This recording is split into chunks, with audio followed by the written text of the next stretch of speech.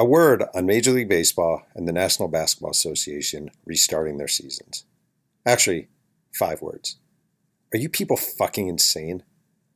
I know we all want to return to normalcy.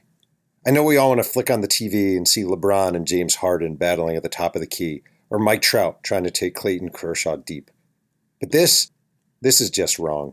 I spoke with one Major League coach recently, and he was scared. With good reason. COVID doesn't discriminate. It goes from you to you to you to you. And inside a clubhouse, or on a basketball court, or on a plane, it'll spread from athlete to athlete like wildfire. And while most of these men are in tip-top shape, they have parents, they have grandparents, they have spouses. So seriously, MLB, NBA, I know you're greedy and desperate, but just let this one go. Take the seasons off. We fans will survive. I promise.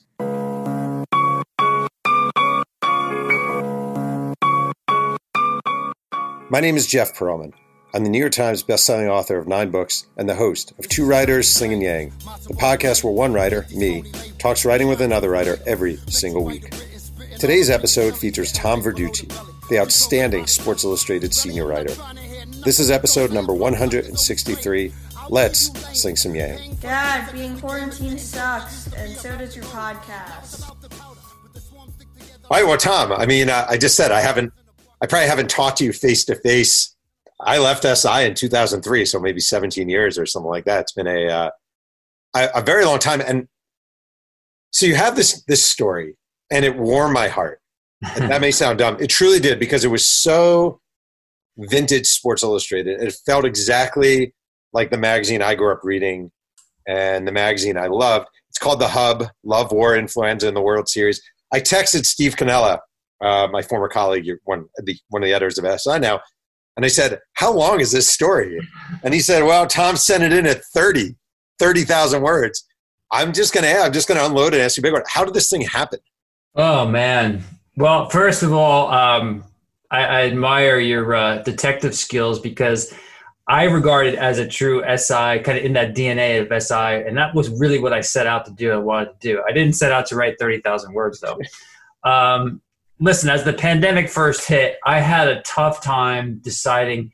Like, I couldn't write about the regular nuts and bolts of baseball writing, right? This thing was so big and so important that everything else seemed so trivial, that I wanted to write about something that had importance within the context of the pandemic.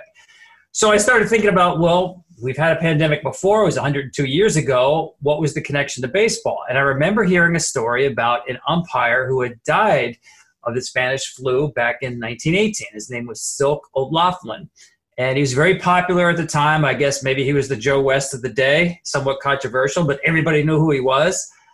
And I started looking at his story, and, it was marginally interesting. It would have made a nice little column, but I didn't think there was a lot of meat on the bone there. In the course of trying to find if there was anything there, I came across this guy, Eddie Martin, a beat writer for the Boston Globe, who was covering the Red Sox in 1918 during World War I, of course, and the pandemic. And just the more I started diving into it and researching the story, I realized this was a lot more than just, say, a column, and even more than just a story. So, with people pretty much quarantined, I figured this is the time, if you're going to write something of a certain length, you can get away with it a little bit, especially if it's episodic. So I thought, if I can make people care enough about the character and characters in the story, they want to keep reading to see where the story is going, especially when the arc of the pandemic really in my mind anyway, it's not exact to what we're facing now, but there's a lot of similarities. So it brings the story into present day context as well. So I started out wanting to write something that had to do with the pandemic, and I really wanted to write something that was really original, which, getting to your point again about SI, is what SI historically has been known for, right? You read a story that maybe you didn't even think you were interested in, but there was enough to that story to make you have some interest in it, and hopefully it was done well enough that it would drag you in. So I think a lot of times you come to SI for stories that you didn't even know you liked, but you can find it there. And I wanted SI still to be the kind of place where you find a story that you weren't going to see anywhere else. All right, wait, I got to break this down though. So because I have a lot of aspiring writers who listen to this podcast, and people sort of want to know how to do it. You said you came across the story of Edward Martin, this writer, Edward F. Martin, this writer. Like, what does that even mean? How do you come across his story? Well, I'm kind of a student of history. I like digging into everybody who's come before us, and we always think everything that happens is brand new, but generally other people have gone through it. Places, I'm into places, the history of places. So I guess it was a research project is the way it started out. And coming across Eddie Martin just means that in researching the umpire, I came across other people who had died of the Spanish flu, not just in baseball, but, any quote unquote celebrities or known people. And, in researching, I came up with Eddie Martin. And as I started reading over the stories in the Boston Globe, man, that was like a treasure trove. I mean, to come across a guy who is a writer and writing prolifically and writing really well, I mean, that's like somebody left behind a diary of what happened. I mean, you just don't luck out. I wouldn't have gotten that material with the umpire.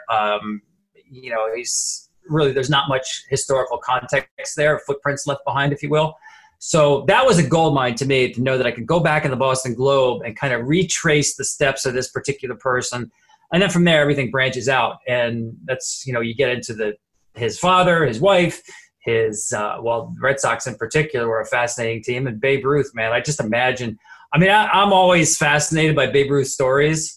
And I just kind of pictured myself covering the Red Sox while Babe Ruth was playing in 1918. Oh, my goodness. How much fun would that have been? I wonder if we're similar in this regard. Like, I'll start reading, just as an example, I'll read some article about the rock band Kiss.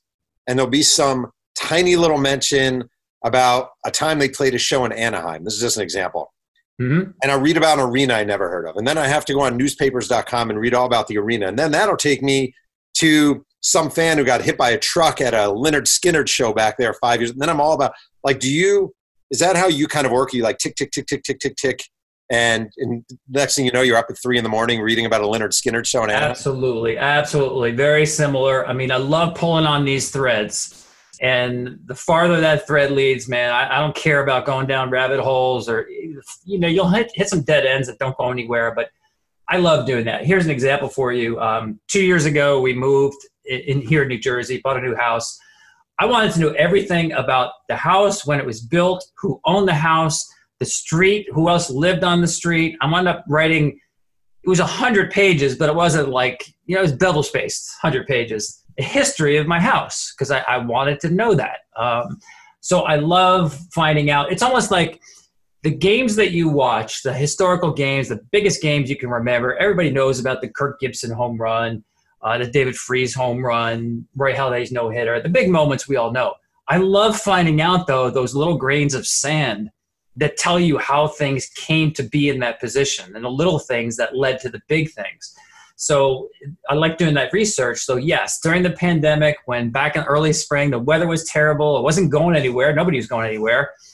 It was really cool for me to have that kind of a project. Each day I look forward to finding, what else can I find out about this story?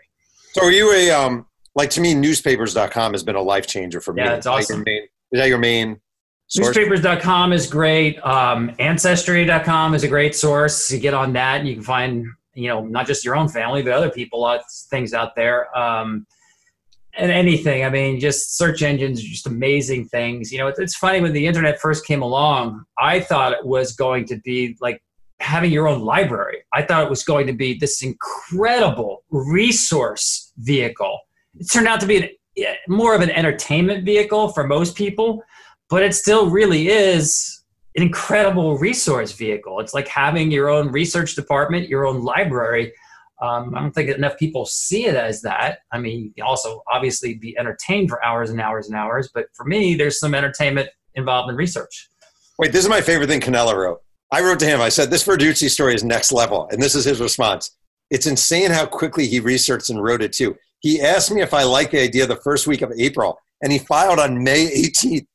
Like, what are you doing with your time? Yeah. Like, I mean, I usually don't do things halfway. So once I get into it, I was really into it. And yeah, it's funny. At first, he asked me very early on in the process, I probably wasn't even done with researching yet, but like, how long do you think this is going to be? And I said, well, I think this is going to be pretty long. It's probably going to be about, 5,000 to 7,000 words. So even I wasn't prepared on where this thing was going. But you know what, Jeff? The more I got into it, I realized that it worked actually better at being episodic and having these chapters, if you will, and working it to length, because I did want it to be sort of a historical narrative and tell the story with an arc to it and develop the characters enough. I didn't want to feel like I was in a hurry to meet a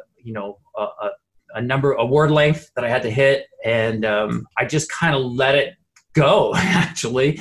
And again, I mean, I think having newspapers.com, and especially, a guy who was a writer himself, who left so much rich material, I had a lot to work with. So I was totally into it every day. I'd get up and look forward to it. I mean, one of the things about this pandemic I've tried to do, and I've told people I think it's a great thing to do, is get into routines. Whatever your routine is, stick to a routine. And this was certainly part of my routine. I'm fascinated by this. Scott, I've never asked you these things. Like you get up at what time? What time do you start writing? And are you writing at 3 a.m? Are you writing at, what's your, for this kind of story, what are you doing? Well, actually, my hours are a little more so-called normal. Usually baseball hours, as you know, Jeff, can tend to be on the later side. And I do a lot of writing generally at night, like late at night, because there are fewer distractions. But in this case, during the pandemic, I'd get into a routine where the first thing, I'd wake up 5:30, 6 o'clock. I'd do the New York Times crossword puzzle. I always go out for either a run or a bike ride, come back, do some stretching and exercises, kind of just get my head clear for the day. So then I'd sit down and either start researching, if I had enough already, start writing. And just throughout the day, I'm not saying I just sat chained to the desk all day long, but there was a lot of periods where, when you have, this, Jeff, when you have really good material, there's sometimes where you just can't wait to write it. And that happened a lot with this, where, the days would go by and the hours would go by, but I was so into the story that it didn't feel like it was drudgery or work. Do you ever hate what you write? Are you one of these guys who's like, everything I write just sucks? Or do you always feel good when you walk away? I will say this. I really enjoy the writing process. I enjoy having written.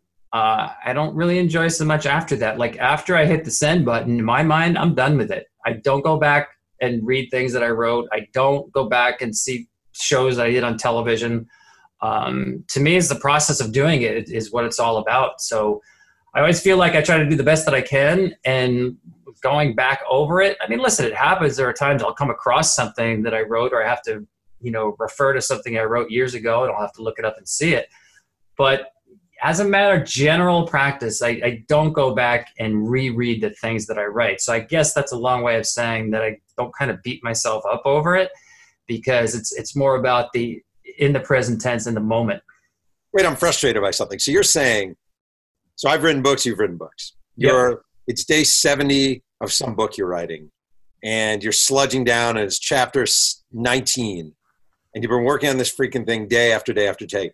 You're still enjoying the process. You're still waking up. You take your stretch, you take your run, you have your breakfast, you sit down. You're still happy to be writing. You're not losing your mind. Yeah, no, I really like the process of it. I'm lucky where a lot of times I get to write about, like in this case, something that is of interest to me. That was my idea. And I always tell people, young writers especially, if you're passionate about the subject, man, it's going to turn out to be a lot better than if somebody told you what to write and you had to work up the passion for it. So I'm lucky where most of the times I'm writing about something that I want to write about. That was certainly the case here. And again, I don't want to say I'm in a hurry to write, but if I know I've got really good material and I knew I can do something with it, I kind of like weaving everything together. I look forward to it. What was really fascinating about this is, for people who haven't read it yet, you write it as letters from him to you. Each section starts with Dear Thomas and as letters from him to you. How hard was it, or what was the challenge in sort of taking his voice? Like, it actually doesn't sound like Tom Verducci writing Tom Verducci a letter. It sounds like a guy in 1918 writing you a letter. Right. How much did you put into the very idea of channeling the way he wrote and bringing it into, these letters? Yeah, that's a great question. Well, first of all, for people who haven't read it, that device I got from Eddie Martin himself, this Boston Globe beat writer, because in spring training, he would be in Hot Springs, Arkansas, and file some of his stories in the form of a letter to somebody back home. So I was actually borrowing a device that he used I was already borrowing his voice, so I liked the idea of borrowing a device that he used. So, as far as sticking to his voice, I think because I read so much of what he wrote and I felt like I really knew him pretty well, it was hard in the beginning, but the more I got into it, the more I kind of just assumed that voice. Like one little thing back then, nobody wrote in contractions. There are basically 0 contractions in the entire Boston Globe in 1918. Uh-huh. Nowadays, as you know, we're in a hurry for everything. Right. And why would you not say, can't rather than cannot? So, I had to catch myself early on taking out some contractions because it just comes second nature to us today. But back then they didn't. So it wasn't so much that it was more formal. It was just the style of the day. So I think because he had written so much and I read basically everything he wrote over a 3-year period, it was kind of easy for me to just kind of assimilate that style of writing. And do you all right, there's a part here, I literally have it written up in front of me, marked up. You wrote, as him, something caught my eye as I finished writing for the morning edition of the Globe. As a cold, dull dusk fell over Fenway, like the lowering of a heavy theater curtain, I watched some of the veteran scribes slowly pack their typewriters and cases. So when you're doing something like this, you don't know for a fact, maybe he did. The weather. I'm sure you looked, the weather was cold and there was a cold dust. How much do you allow yourself to play with the idea that he probably looked up and saw the weather and it was a dusk and I noticed that? I guess how much can you toy with the idea of who he was and what he was thinking? Yeah, that's always a question when you go through something like this that, as an author, you really have to kind of pick a position. And for me, I wanted to be authentic as possible. I said in the very beginning, the way the story starts, everything in here is true. And I really mean that literally. I didn't want to take a lot or any literary license to kind of just fill in blanks. If there were blanks, I left them blank. So yes, in that case, I'd look up what the weather was like that day. And I read his story where he did mention these other older writers packing up their boxes and typewriter cases at the end of the day. So all of that stuff that I really didn't want to take literary license in terms of certainly the facts of the case. And that includes things like weather. Yeah, a lot of times we're looking up the weather, whether it had anything to do with the event or not. It allows people, it kind of places people in the moment of that particular day. But yeah, I think I love looking up those little details. So I didn't want to just rely on imagination or, again, filling in blanks. I just want to say, I'm not kidding. I love this story. I love this story. It made me happy to read this story. Sad and happy. Well, I got to ask you, Jeff, because to me, there's 2 versions of this story. There's the one that's online and there's one that's in the magazine. Now, the magazine's not going to get 30,000 words in. I read the magazine. Should I go back and read it? I think you'd have to ask Steve how the final number came out, but I think the in-magazine version of the story came out to about 17,000 words. So online, there's 30,000 words. So I got to read this again, is what you're telling me.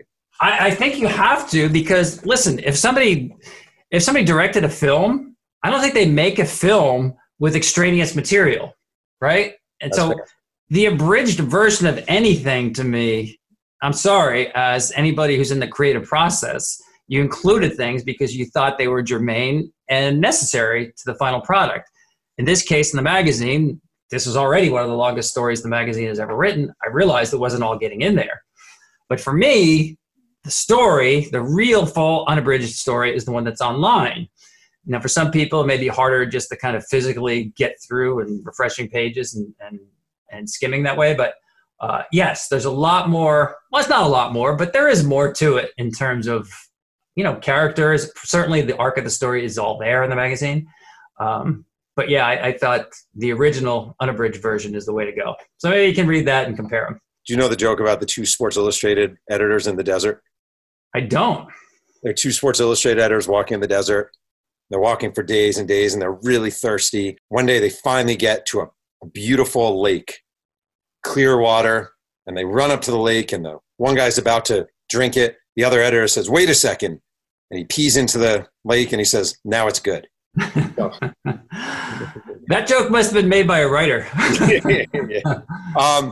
You ended though with you wrote It was him in his final letter, and you said, my lungs felt leaden. Air could hardly pass in and out of them. I was scared. Then, as I grew too weak to fight, I understood this killer was in full control of whether I would live or die. There was nothing I could do. I closed my eyes. My last thought was of Delia. That's his wife. In my mind's eye, I saw her in all of her eternally youthful beauty. I knew that we would be together again. At 4:53 p.m., I took my last breath. Delia and I died only about 30 hours apart. And then most sincerely, Edward F. Martin. And I wonder, when you go through an experience like this and you write a story like this and you sort of put everything you have into it, do you feel the sadness of someone dying 102 years ago? And does it get you in any way? Or is it kind of just a story and there's a distance? No, I do. And thanks. You didn't even give a spoiler alert there, Jeff, by the way. No, I think especially being kind of so ingrained in this story and this character for a while, I did feel a kindred spirit with Eddie Martin. I saw a lot of similarities. You know, a baseball writer, part of the BBWAA, loves baseball, obviously. You know, he's Irish-American. I'm half Irish. You know, happily married and proud of it. And just a lot. I could tell this guy loved what he was doing and was in a great place in his life. Everything was coming together for him while the war literally was raging and the pandemic was about to explode in his own backyard. So, yeah, I mean, I definitely, I guess, felt for him is the right way to say it. But don't forget, Jeff, during the whole time I'm writing this, I'm trying to think like him, write like him, affect the character. So, yes, I mean, even while writing the story of his own passing, yeah, that did affect me a little bit because I was just so into the totality of the character. So, obviously, Sports Illustrated, especially print version, it doesn't have the reach that it once had. Obviously, it's a monthly magazine now. The decline is sort of painful to watch in many ways. When you write an article for Sports Illustrated, do you care if 500,000 people are reading it or 3 million people are reading it or 50,000 people are reading it? Does that impact you in any way? It really doesn't. I mean, I do care about the magazine. As you mentioned, it doesn't have the stature that it did before. And I was lucky enough to be there, you know, in some of its best days. So I know the kind of impact that it had, even culturally, not just in the world of journalism, SI, Sports Illustrated. So I'm aware of that. But in the writing process, no, I'll never forget the first story that I wrote when I was an intern at Newsday out of college. And I sat down, I was in the office, and the editor came by, the sports editor, Dick Sandler, walked behind me, and he said, just remember, you're not writing for the Daily Collegian anymore. And I thought it was weird. Like, it wasn't like I was nervous, because when I'm sitting there, it's the same keyboard. I'm just writing the story the best that I can. The size of the audience, I hate to say this, but it's completely irrelevant to me. I don't write for the echo of what comes back after having been written. I write for the process of writing. So to me, it's kind of a purity of purpose when it comes to writing. I don't worry about how it's received, how many people are going to read it, what promotion is behind it, how it's going to be positioned in the magazine. All those things are kind of out of my control. What I can control, I'm totally into, and the rest of the stuff is ancillary. You're the rare person in media nowadays, a big name guy in media, who isn't on Twitter. I envy you times 1,000, times 1,000,000. Why are you not? It's because of all you people on Twitter who tell me they envy me for not being on. Is that true? I mean, seriously, I mean, I'm half joking, but I don't know anybody who says, like, Twitter, oh, you got to be on it. It's so much fun. It's great. You'll love it. They say the exact opposite. Yeah. You know, there's just not enough for me controls on it. First of all, not nearly as many people are on Twitter actively as you think. Right. And people in journalism are obsessed with it. So it's a little petri dish. It's a mini culture. And people, and this is where I talk about the purity of purpose of writing, people will write to the echo effect. What's going to come back? How many people are going to retweet this? So that begins to drive their process. It's the caboose driving the engine. So I avoid that. It literally doesn't exist to me, that kind of influence. And also it's just, to me, there's a lot, as you know, a lot of negativity out there. And I, like most people, I think, I don't like negativity. And why introduce that if you don't have to? I'm not saying Twitter is totally worthless, but I think if there were more controls, it would be a much better place. Like, I love Joe Madden's idea. His idea is that there should be a good Twitter and a bad Twitter. Yeah. If you want to be mean and nasty, go on your own Twitter. But don't bring that to what Twitter should be. Don't pollute the water for everybody who wants to swim in the clean water. We just only have one Twitter right now, so you don't have that choice. Do you feel like the prevalence of social media, whether you're on it or not, has impacted your job covering baseball and actually specifically relating with players, dealing with players, talking with players? Yeah, I think so. And I think you saw that a lot during the negotiations between players and owners this year, that not that Twitter wasn't around before or social media, but they seem to be more active this generation, and it was easy for them to get their word out there or their take on, each ebb and flow of negotiations that didn't really exist before, so they could bypass traditional media or just get their voice out there before that, where it was not heard before. So it definitely has more of an impact. Each generation is essentially more comfortable and sees it as first-hand nature rather than second-hand or a learned process.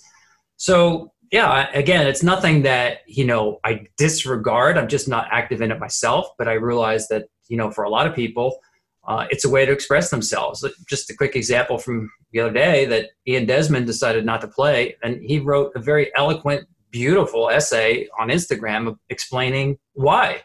And I mean, I thought that was very powerful. And, if he did this, say if he played during the strike in 94, 95 or in 1981, we would have made assumptions about why he wasn't playing. And instead he brought really a multifaceted and, again, very eloquent essay explaining why. So I thought that was really powerful, and he took advantage of that platform. Before we continue with Two Writers Slinging Yang, a quick word from our sponsor. Hey, this is Jeff Perlman. I'm here with my wife, Catherine, who's just having the best time during the pandemic. I hate you and I'm leaving. Wait, what? If I've learned anything from this experience, it's that you're a miserable human being with a sort of, dead raccoon-like body odor. I can change. You never shower, and you keep singing that Fine Young Cannibal song over and over and over. I'm a new man. Do you know there's a bead of snot on the innard of your left nostril? It's just stuck there, always. I'll be better. And that stash of penthouses in the garage, do you think I don't see them? It's over. Wait.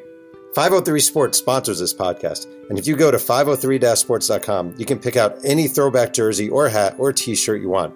I swear. And if I type in that this podcast sent me there, they give me 10% off. It's an amazing deal. Okay, I'll stay. But you have to take down the Menudo posters. I told my wife last night, I was like, yeah, I'm having Verducci on tomorrow. And I was telling her a story. Someone recently said to me, I was talking about Sports Illustrated, and they were like, man, Verducci must have been the best mentor to be a baseball writer with. And I was like, he doesn't really operate that way. This was not an insult. I was like, it was amazing to watch him work. And I learned more, like watching you work at Clubhouse was educational times 1,000. I really mean that. Watching you work at Clubhouse. I learned from watching you, I'm not kidding, to wait groups out. I learned to go to the middle relief pitcher and the bullpen catcher. And every time I write a book and I call some 5th-round draft pick who never made the team but was in camp, I think of watching you work Clubhouse. I really mean that. Like, that was a huge lesson for me. And I wonder, number one, am I misreading that approach at all? And where did you sort of get that from? Yeah, no, I don't think so. It's very perceptive of you to learn that way because, it's keeping your eyes open and your ears open. And, I give you credit for that, not because you're following me, but you knew what you didn't know and you wanted to learn. And that's a powerful driving force. So I think it's more of my nature, and getting back to the whole social media thing. I think it's great if you're an extrovert. I'm not really an extrovert. I'm more of an introvert, much more of an introvert. So, I don't need the spotlight. I don't need people to follow me, or I don't need to certainly don't need to follow others.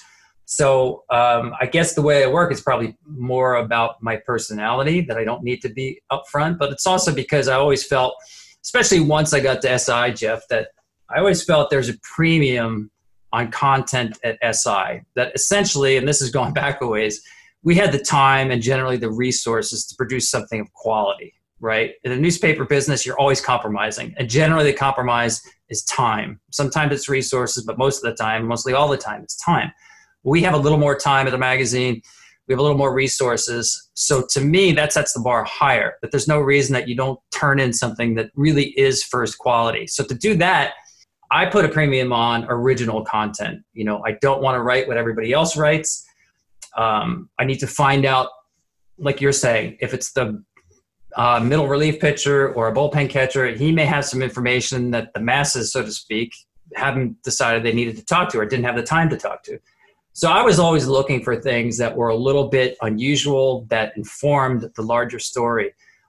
So I think it put an emphasis in my world, as I did, on coming up with things that were really original that you couldn't see anywhere else, whether that was an angle, whether it was a quote, whether it was a note, anything that really set it apart. It's like I tell a lot of journalism students, if you want to follow other people and kind of mimic them and, what job should I take? What book should I read? What you're essentially doing is creating a level of average, right? If you want to do what everybody else is doing, that's the definition of average. And that's not how you get ahead. And that's, for me personally, not where I want to be. I don't want to be in the middle, writing what everybody else is writing, doing the things that everybody else is doing. So striving to be original and new is a real big motivator. And I thank SI for really making that a priority. I always say there's always going to be a better writer. Like there's always a better writer. Yeah, There's a better writer than sure. everybody. But you can be the guy who works the hardest. That's right. And I think you're a good example of that, because a lot of people got into SI, wanting to be a writer at the magazine. They're a fact checker, reporter, what have you. It's, as you know, unglamorous work. It's hard work, a lot harder than a lot of people think. You don't get a lot of credit for the work that you do. So everybody wants the big byline and wants to get there. But I do agree, and I think you're proof of this, Jeff, that just working hard can set you apart from the field. You'd love to think that your writing is just so great that alone is going to carry you forward. But it's really the work that you put in. I tell people, if there's a writer that you really enjoy reading, I guarantee you that writer is a great reporter, because you're only as good as your material, unless you're writing books and you're writing fiction. But even then, I'm sure there's a lot of research involved in that. But great writers, you can't skip the step of being a great reporter before you get to the level of being a great writer. And people don't understand, like, the joy. I'm sure you get this. Like, you find out that the guy wasn't just drinking a soda. He was drinking a Diet Coke. Like, little tiny nuggets of information just take you to a different level. Yeah. I mean, for me, that's the ultimate test, if you will, if you get into like the postseason environment, especially the World Series. You literally have hundreds of people who are covering the same event and essentially writing the same story. What can you do to bring something to that story? People have already seen the game. They've probably already read some other pieces. If you're writing and you know only what everybody else knows, people don't care about that. You better bring something that's new. And to do that, you better really dig and be a good reporter. Wait, so here's my question. I used to hate, with a passion, covering the World Series. I hated everything about it. I hated the million people there. I hated getting whopped in the head by someone's camera, put in the auxiliary press box, everything. Mm-hmm. Do you enjoy the sort of competitive charge of having 100 peers around you, or would you rather be at Cubs Brewers in July? Both have advantages. For me, covering the World Series is pretty cool because, it's challenging, but I always felt like you're kind of writing the first draft of history. You're writing games that people will be talking about 10, 20, 30 years from now. Even if they're not truly historic games, the fans of that particular franchise, they'll never forget it. So, I saw the games as a chance to write the first draft of history and wanting to really get it right on that first pass to it. So I agree with you about how many people are out there and just kind of the hassle and the lack of freedom of movement and access and all those things that make it more challenging. That part, it's not so great. I'd rather have the Cubs Brewers in August, but the big events are still pretty cool. To me, big event moment that I hate, and this happens to every reporter at some point, you're a print reporter and you're talking to whoever, some third baseman, about his mom just dying of cancer. And the TV person comes in and says, can you talk about the third inning single? Are you allowed to punch the person? Do you feel like you are allowed to physically punch the person with the microphone. Is that allowed? Yeah, I always thought we should carry like Nerf guns around with us. I'm not a fan of punching people out, but just to, shoot a Nerf dart at them so they get the message that is so lame. First of all, the "can you talk about" moment, I mean, that should be an automatic fine. As you know, it happens all the time in the press conference room when people shout questions out to people at the podium. Everybody needs a soundbite. Doesn't matter if it's good, bad, indifferent. They need a soundbite. So they'll say, "Can you talk about?" That's not really a question, folks. And you should have your press pass pulled immediately upon saying that. And yes, the protocols in the clubhouse seem to get more abused in the postseason than any other time. I guess because there's more people there, but the lack of respect if you are doing an interview and, you have somebody's attention on a one-on-one basis and somebody just comes in and blows it up, that is really, that's not cool. Yeah. Did you ever think, I have in front of me, I have from Tom Verducci's days covering the David Woodley Miami Dolphins. Yeah. For Florida Today. So that was the Super Bowl season, Miami Dolphins, Washington Redskins, and you were a rookie. Yeah, I had an internship at Newsday. That was my first full-time job. It was a great full-time job because I worked my butt off, man. It was a Gannett newspaper. That's what you do. You don't get paid anything, but you work really hard.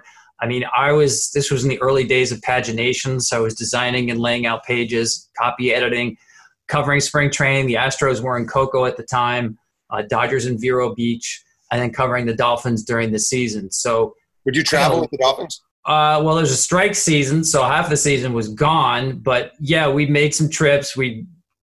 A couple of times, I drove down to Miami for the games. A couple of times we actually took a small plane. But yeah, we traveled with the team. I remember I was at that game in New England where the Patriots kicked a field goal and they swept the snow away. They had a snowplow come out and clear it. That was so cool because – and this is a great example about you're talking about finding out details, right? Everybody saw that a snowplow went out and cleared the field so the kicker would have good footing to kick the game-winning field goal. And late in an NFL game, if people don't know, I don't know if they still do it, you can go down on the field so you're closer to the locker room to talk to people. So the last minute or two of the game, you're on the field. So after this guy cleared the field, I was able to go over, and I wasn't the only one, but I was able to go over and talk to the guy who drove the snowplow. Wow. It turns out he was on a work release program from prison. I mean, you can't make this stuff up, but you only find out if you go over there and ask the guy, "Hey, what's your name? Anybody tell you to go out there?" It was so cool. So that's a long way of saying that, yeah, we traveled with the team, and I just got to throw this in that Don Shula was terrific, man. Again, I'm just a snot-nosed kid right out of journalism school. I don't know anything about, journalism really, and I'm learning everything on the fly. And here I am with like the greatest coach in NFL history, and he treated me like I was a 20-year veteran at a big city paper, like anybody else. That made such an impression on me, and I've always been big on that you have to treat everybody the same. And I think for some of these coaches and star athletes, it gets harder as you get bigger and bigger because more people want a piece out of you. But Shula, man, he's just so down to earth, and I never forgot his generosity. I just want to say, so I have this story. It's from the big Dolphin 24-20 win over the Colts. I'm sure you don't remember, but your lead was Miami Dolphins coach Don Shula propped himself up against a wall in his coach's room. His strong, chiseled facial features offered a few twists. Noticeably absent were upturned lines around his mouth, blah, blah, blah. Then I found a story you wrote in 1982 for the Daily Record, Cher gives support to cancer victims. And your lead was, the woman, a cancer victim who had lost her hair, was taking her wig off when her husband called her to come watch something on television. When she entered the living room without the wig, it was the first time her husband had seen her without hair on her head. He immediately burst into laughter. And I was just going through articles of yours on newspapers.com. You never mail them in. I'm sure kids, like college kids, will send you clips, and they'll send an article, and it'll be, the Penn State Nittany Lions beat Delaware 48-23. And you're like, just don't mail them in. I just feel like you never mail in a lead or an article. Yeah, thank you for that, for even noticing that, because I feel like, that kind of is what drives me, that the writing process is super important to me. I'm also really competitive. I come from a competitive family of coaches and athletes, and they grew up, you competed against yourself, you competed against your brothers in the backyard and all that kind of stuff. So, yeah, I mean, I realize you look around the press box and there's a lot of people covering this same sport. What can I do that stands out from everybody else? Well, I can put a little more effort into it, whether that's reporting and or writing, to make it the best that it could be. So It mostly stems from just a love and joy of writing that I get from it. I don't want to mail it in because it's too important and special to me. So I think I've always had that. And obviously you're reading clips from so long ago, I don't even remember them. But yeah, that's part of, I guess, what drives me. But again, it's kind of like getting back to this story that I enjoy doing it so much that it's nothing that I really need to force. I mean, I'm hard on myself, but I think that's a good thing. I don't beat myself up, but I'm constantly pushing myself not to mail it in. There's always a better way. Like you're saying, you can always be a better writer yourself. There's certainly other better writers out there, but within yourself, you can always be better. You come from an era of competitive writers. I come from an era of competitive writers. You weren't always going to share stuff with other people. It was almost like athletes on different teams back in the day where you could be friendly, but that doesn't really seem to exist anymore in the same way it once did. But I know you still have it. So is it weird to still be competitive and someone come up to you and ask for stuff or want information? You're just not that guy who wants to do that. Yeah, well, you got to remember too. I mean, early on when I got to Newsday, I worked 1 year in Florida and then got to Newsday. I mean, being a beat writer covering the Yankees and the Mets in New York during the tabloid wars of the 80s, I mean, I tell people that's like going to Camp Lejeune as a Marine recruit. You get through that, you feel like you can do anything, but that certainly is a competitive environment. It's sink or swim. It's the phone call you get from your sports editor at 8 o'clock in the morning because you didn't have some note that the Daily News had, waiting for Steinbrenner to call you back when, you didn't know if you were on his good list or his naughty list at that particular time. He's going to give the story to somebody else. So you lived a daily, day-to-day competition. And I don't use that word lightly when I talk. It was competition. There's no question about it. So that's part of my training, if you will, introduced to coverage that way. So I do agree that it's changed a lot. I think things are much more managed now in terms of access around the game. And I think people have gotten comfortable with that. Maybe it's because they weren't aware of the other way when it was so competitive. But for instance, just say access in baseball to the manager. We'd sit around the office with the manager and just trade stories. He didn't have to say this was off the record. You understood that. Maybe after the game, you'd go to the hotel bar and sit with Billy Martin or Lou Piniella, and you'd learn things about the team that you certainly wouldn't hear at the ballpark.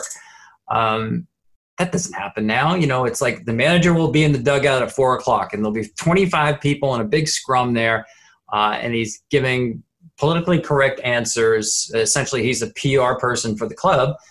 And that's pretty much it. And he'll do the same thing after the game. So you don't have those opportunities to really get to know people, to ask the sensitive questions or learn the sensitive details that could inform your writing. Didn't necessarily have to become a story or even a note, but it informed your writing. So, that also is part of the competitive environment as well, because that placed a real premium on context. And context to me is just another name for trust. We're in a business of trust. People have to trust you we want people to tell essentially their life stories to us. And to do that, they have to be comfortable enough that they can trust you. So developing trust without crossing that line into friendship, that's a difficult tightrope to walk, but you have to in the business. Well, so when you were covering the Yankees and you'd be at the hotel bar with a Billy Martin, and Billy Martin is drunk and blah, blah, blah, blah, blah. He's hitting on the cocktail waitress or he's telling someone to fuck off, whatever it is. Is there a line between you can write about this, you can't write about that you are aware of as it's going on? Or is it a judgment call? Are there some writers who would cross it, others who wouldn't? Yeah, Billy was a different character. I mean, there were times where he wanted you to write something and he would tell you, go ahead and write it. For the most part, though, you kind of understood that whatever he was saying at a bar was off the record or at least protected material. It was usually closer to the truth, though, than what you got at the ballpark. Once he started drinking, he would just let it fly. And you had to go there. I mean, I remember when, I guess it was 85 when Yogi Berra was fired after 16 games. Yeah. And Billy was rehired again as the manager. That was my first coverage of Billy Martin. And if you remember Mike McAlery, who turned out to be an outstanding cops and robber columnist in the Daily News, was just terrific on the Post, but he was a beat writer at the time, was so gracious toward me. I remember my first spring training. I'm walking in there with Murray Chess, Moss Klein, Bill Madden, some real heavyweights who know the Yankees inside and out, have been on the beat for years. And Mike McAlery was the one who would introduce me to a player and would say, you can trust this guy. He's a good guy. Man, that blew me away. Nobody else was going to do that. He did that, unsolicited. And I always was grateful for that. But anyway, when Yogi was fired and Billy was named the manager, McAlery told me, you're about to drink more than you ever have in your life. I said, what are you talking about? He said, listen, you're going to cover the game and then you're going to cover the bar every night. And he wasn't wrong. Would it be weird not to drink with Billy Barton if he's drinking? Yeah, but you'd have to use the Buck Showalter trick. Make sure you're near a potted plant. So you keep ordering your drink, but you keep dumping it out when Billy had his head turned. But you had to drink, yeah.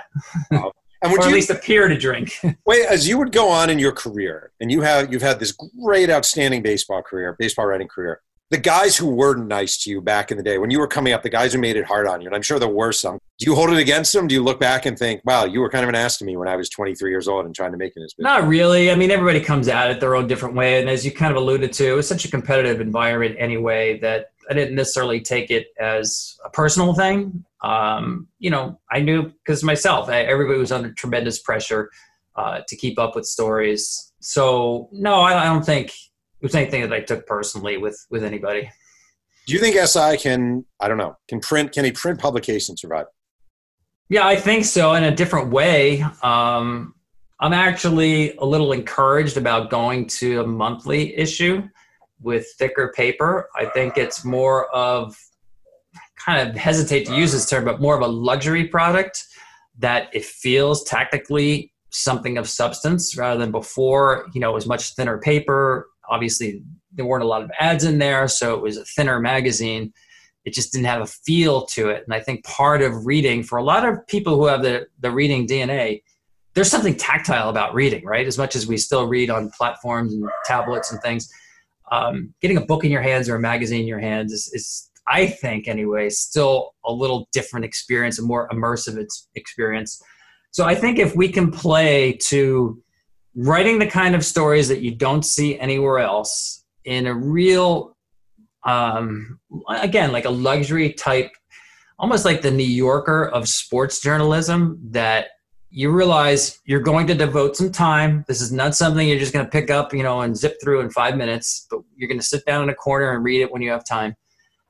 And listen, I tell people all the time, there's still an appetite in this world for good stories that are well told. That will never change. And the audience of people who are going to devote time to read a lengthy story, certainly it's smaller. What really bugs me is the TLDR, too long, didn't read. I hate that, man. Invest some time. It'll be worth your while. Still, newspapers and magazines are some of I think, the most worthwhile investments in being a public citizen, and cheap when you think about it. People are all over the world producing content for you, and it's really not that expensive in terms of the places it can take you. So I think that, yes, there's still a place for SI. It has to be a premium product, though. Like chasing the news on a daily basis. I mean, even like on a daily basis now is too slow. The news changes by the minute. Right? So that whole week time lag of coming out on a weekly basis, it seemed like forever as things begin to speed up. So I think if you have this quiet kind of reflective corner, if you will, but it's got to be really good stories that are well told. I definitely think there's still a place for that. I have a final question. I have a blurry memory of Tom Verducci. Yeah. Shea Stadium. We're in, I think, an auxiliary press box. A fan in front of us is being a jerk. Oh, and yeah. I think did you? That was a Subway Series. Wait, what do you? I've talked to Canella about this in the past. We're like, remember that time Verducci, blah, blah, blah, blah, blah. But I don't actually remember what happened. Do you remember what happened? I don't remember specifically what happened, but this gets to your point about the postseason being a hassle when you're in the aux box, and the aux box is in, if it wasn't the upper deck, it was the deck right below the upper deck at Shea Stadium. So they basically, for people who don't know, they set up these wooden boards, makeshift tables, and we're essentially there with the regular fans who are rooting for the Mets. Yeah. So literally right in front of us. And I don't know what happened. I think what happened maybe was somebody walked in and took a seat in the aux box who was just a fan and started cheering madly for the Mets or something. And I told him to pipe down or get lost or whatever I told him that he took exception to.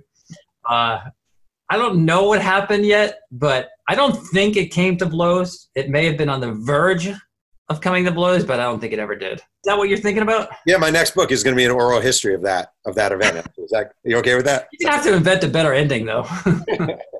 Verducci punched him and he fell onto the. I like that. Yeah. Well, Tom, listen, seriously, I want to thank you so much for doing this. And number two, I'm sincere when I say this. I'm looking at you. I really mean this. Like, my time writing baseball at Sports Illustrated, people say, "What'd you do at SI?" And I was like, I was kind of Verducci's caddy. Like, he would get the great stuff and they give me the crumbs, and I love the crumbs. But I learned so much from working there and from watching you work at Clubhouse, watching you craft a story, that it's the dividends on my career have been immense. So I really appreciate it. Well, you deserve the credit. This is all yours, Jeff, because I know how hard you work and how much you enjoy the writing process. The fact that you're even doing this with me and taking the time to do this, I appreciate, because I think you appreciate the writing process as much as I do. And the fact that you kind of picked that up with the story that I wrote about Letters from the Hub, it was, for me, a labor of love. And I think you understand that place where I came from in writing this. I want to thank today's guest, Tom Verducci, for joining me on Two Writers Sling and Yang. You can read Tom's stuff in the pages of Sports Illustrated and, of course, at SI.com. One can listen to Two Writers Sling and Yang on pretty much any podcast medium, and your views are always appreciated. Really, they are. Music is by the dazzling MC White Owl. Thanks again for joining me, and remember, keep writing.